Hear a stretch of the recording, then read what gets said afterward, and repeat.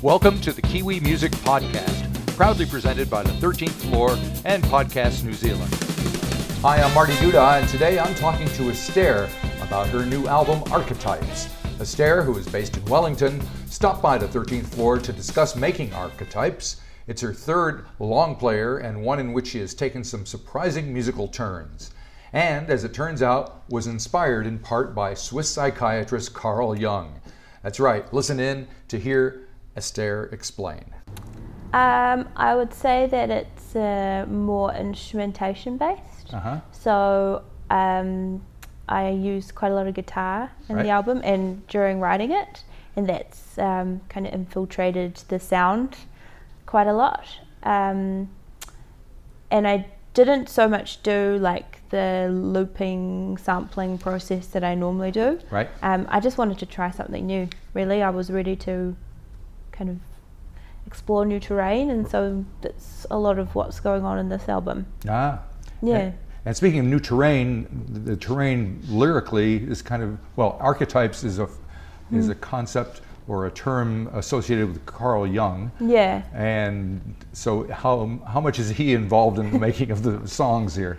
Well, I wanted to have like a single concept for an album. I wanted to make a concept album, and I wanted to make it about archetypes. Why I wanted to make it about archetypes, I don't know. It literally just came into my head one day. I was like, I'm going to make an album called Archetypes, but I didn't know what they were. And I wasn't really very familiar with Carl Jung's work. So I just kind of had a vague idea of the definition of archetypes, and so I started to go to kind of like the the root of the idea, and that was Carl Jung. Read a lot of his books, didn't understand the concept till probably the fifth book that I read of his. And then once I got there, I was like, oh, this is cool. I'm really into it. If I remember correctly, there were 4 initial archetypes that he talked about, and then there's a whole bunch that have kind of been developed since then, right? Yeah, and they're kind of like, so he talked about specific archetypes, but I feel like the idea of archetypes is it's kind of infinite. You know, there are infinite archetypes, and the idea is that there are patterns within human existence that we all follow and share that manifest differently. And that's something that really intrigued me. That idea of kind of that we all have collective things in our lives, things that drive us to go. It's kind of the opposite of, or it's kind of like no man is an island. It's like we're all kind of interconnected in some kind of weird, through being human, and through being born, through having a mother and a father, through experiencing our first feelings of fear, to trying to get up in the morning and walk to school, it's all, and those aren't archetypes, but I feel like that idea that all humanity shares in certain patterns is cool. So did you develop some of your own thoughts about what archetypes are from writing the songs? Well, I wouldn't say that I came up with any original archetypes, but for example, I think that one of the archetypes I looked into was the archetype of sacrifice. Really interested in that, and how that manifests, on the grand scheme of things, which was intense rituals where people would be, dismembered and eaten or whatever, to the sacrifice of someone giving up something because they're trying to make it work with their boyfriend or their girlfriend, so Carl Jung, I think some of his work's amazing, and I really appreciate some of the core concepts that he came up with within his work, but I feel like he was also very inhibited by his own experience, and I'm unable to necessarily see past himself, because some of his some of his work is quite racist. Right. And some of it's quite prejudiced, and it's based on ideas of archetypes that adhere to his... Yeah, well, he was doing his thing in the mid-1800s, wasn't he? Not to defend but that's the deal. I mean, that's part of... Yeah, but you think that if he really could completely understand his own concepts, then the stuff that he came up with wouldn't be there. Right. It's almost like an oxymoron or a contradiction. Yeah. So that's something that I also came to terms with, and then did some post-Jungian reading. So there are some Jungian psychologists who are like, yeah, Jung's great, but let's move on from some of his ideas, and which I think is important, because we can't we really have to, and especially progress. With the way things are going on in the world right now, especially in the States, they're kind of going through their own communal transformation about how they look at different people and things. Absolutely. And so that's right in there with it. Yeah. I guess. Yeah. It's interesting because, let's face it, most musicians, when they're thinking about things to write about in songs, they're not thinking about Carl Jung and psychology. They're thinking about going down and getting beers and hanging out at the pub or something. So what drove you to go into that kind of territory? I think that music for me is a vessel for understanding my place in the world, or just, I have a lot of questions always, and the world is deeply mysterious to me, and sometimes overwhelmingly so. And the fact that we're only given one lifetime that we know of, that we can tangibly, put a finger on, is all just very intense. And so I think music is just a way to kind of merge my feelings about that with philosophy, almost a philosophical kind of aspect. I mean, I also write songs that are about probably not going to the pub. I can't say that. That's all right. Maybe my relationships with other people, some of my romantic experiences. But I feel like that's a very small, kind of small part of what it is to be human. Right. And for me, I'm interested in exploring other things as well. Mm-hmm. Now, one of the songs, this is called Pomegranate. Yeah. What can you tell me about that one? So that is a song about someone who's going on a kind of esoteric spiritual quest, but they kind of just completely leave Earth and go to Mars, and it's hard to connect to them. Right. It's about that kind of almost that kind of sense of becoming lost that happens sometimes when people go down that path but are unable to keep in touch with reality. And it's also, on a personal note, kind of about a friend that happened with, who I wasn't able to then really connect with in the same way that I used to be able to, which saddened me quite a lot. So yeah. You co-produced this record with a gentleman by the name of Stu Jackson, who is associated with the band Massive Attack. So how did you come to work with him, and why are you working with him? So for this album, I wanted to work with another producer. I didn't want to do it alone.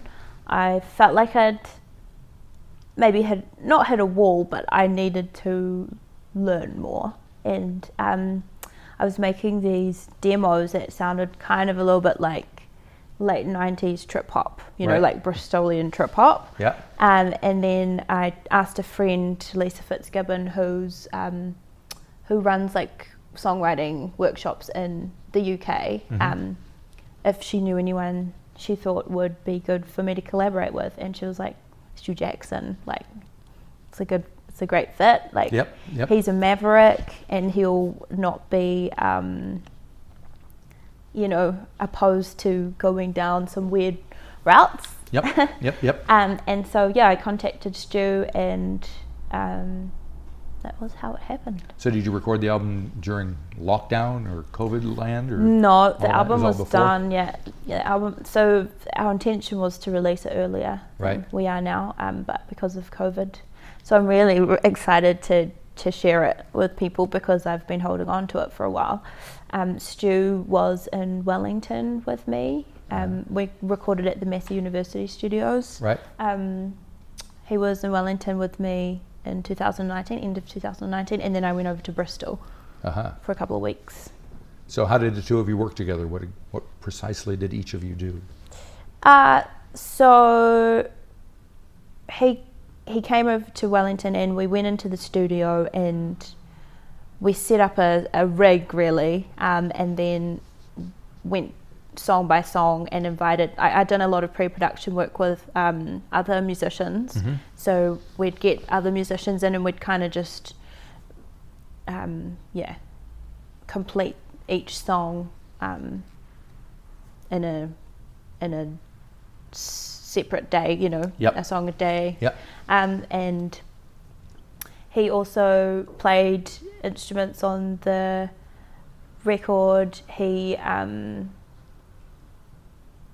He steered things in certain directions that were different to what I would have done, but cool because I learned a lot from seeing how he worked. He's produced with a lot of people. And production is something I'm passionate about, so I was like, this is so interesting. But I was also quite scared because I'm used to like doing most of the production, and so working with someone like that and handing over quite a lot of the driving was like, because it could go bad. I mean, let's face it, he could come up with all these suggestions and you just go, that doesn't sound good to me. It doesn't seem like a good idea. And vice versa, and then it could just go down the and compatibility. But I feel like because we both kind of talked before we came together, and we were familiar with each other's sounds. Like I knew what he'd done with Massive Attack. He'd heard some of my stuff, so he'd clearly just decided that he could work with it. And I was definitely, I was like, I can definitely work with that. Like that's cool. That's so cool. Like he's great, and he's a fun person to be around as well. He's quite it's not weighty, like he keeps it fun, and I'm very like sometimes a little stressed and you know, especially as also the artist, you know, like I feel like did you feel like there was a lot riding on this album?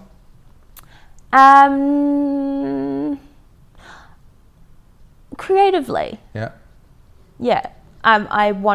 approach that I took, I was like, I really want to focus on songwriting. Because it's your third full-length album, so at that point people will start thinking about your catalog, your legacy, whatever it is. So you have to kind of, I guess, keep that in the back of your mind a little bit, right? Yeah, for me, I'm just really interested in continuing to develop in whatever way that is, and you know, maybe going back and forth. But I really enjoyed working more with acoustic instrumentation, and then maybe next album I'll go back to working more on the MPC. But you're going on the road. Going on the road with a band is a different kettle of fish, as they say. So how different is it for you working with a band, and who are you going to be working with? It's great working with a band. I love it. Yeah, it's awesome. I'm working with Ben Lemmy, who is awesome. I'm working with Zoe Moon, who's also awesome, and Corey Champion, who's equally awesome. Right. So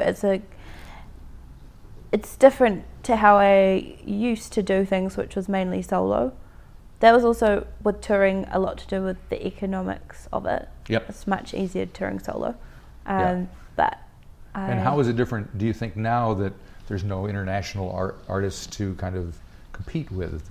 Is it a better thing, or do you think people are going to come out and support local acts more now?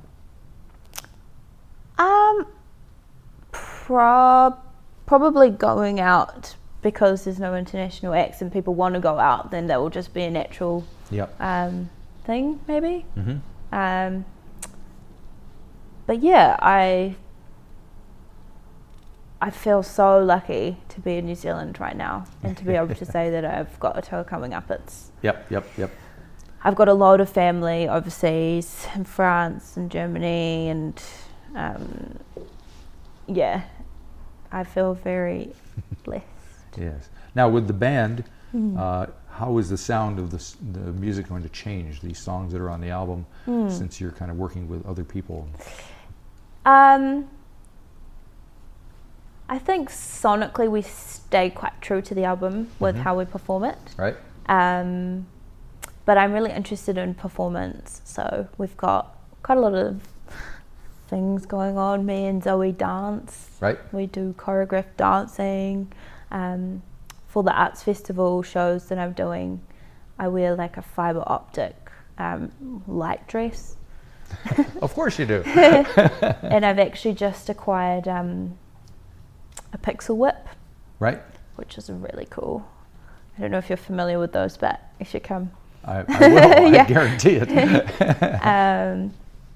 So I think for me the live performance is probably what's added to that. Right. And do you think the fans who you've developed with the first two albums are going to be surprised or kind of open to hearing what you're doing now?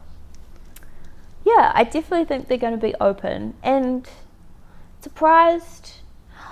I feel I've always hinted to what I'm doing now with my previous work. Okay. There's always been that in there, but I've kind of, it's been it's been more beatsy and then maybe, right. And now I've gone into a more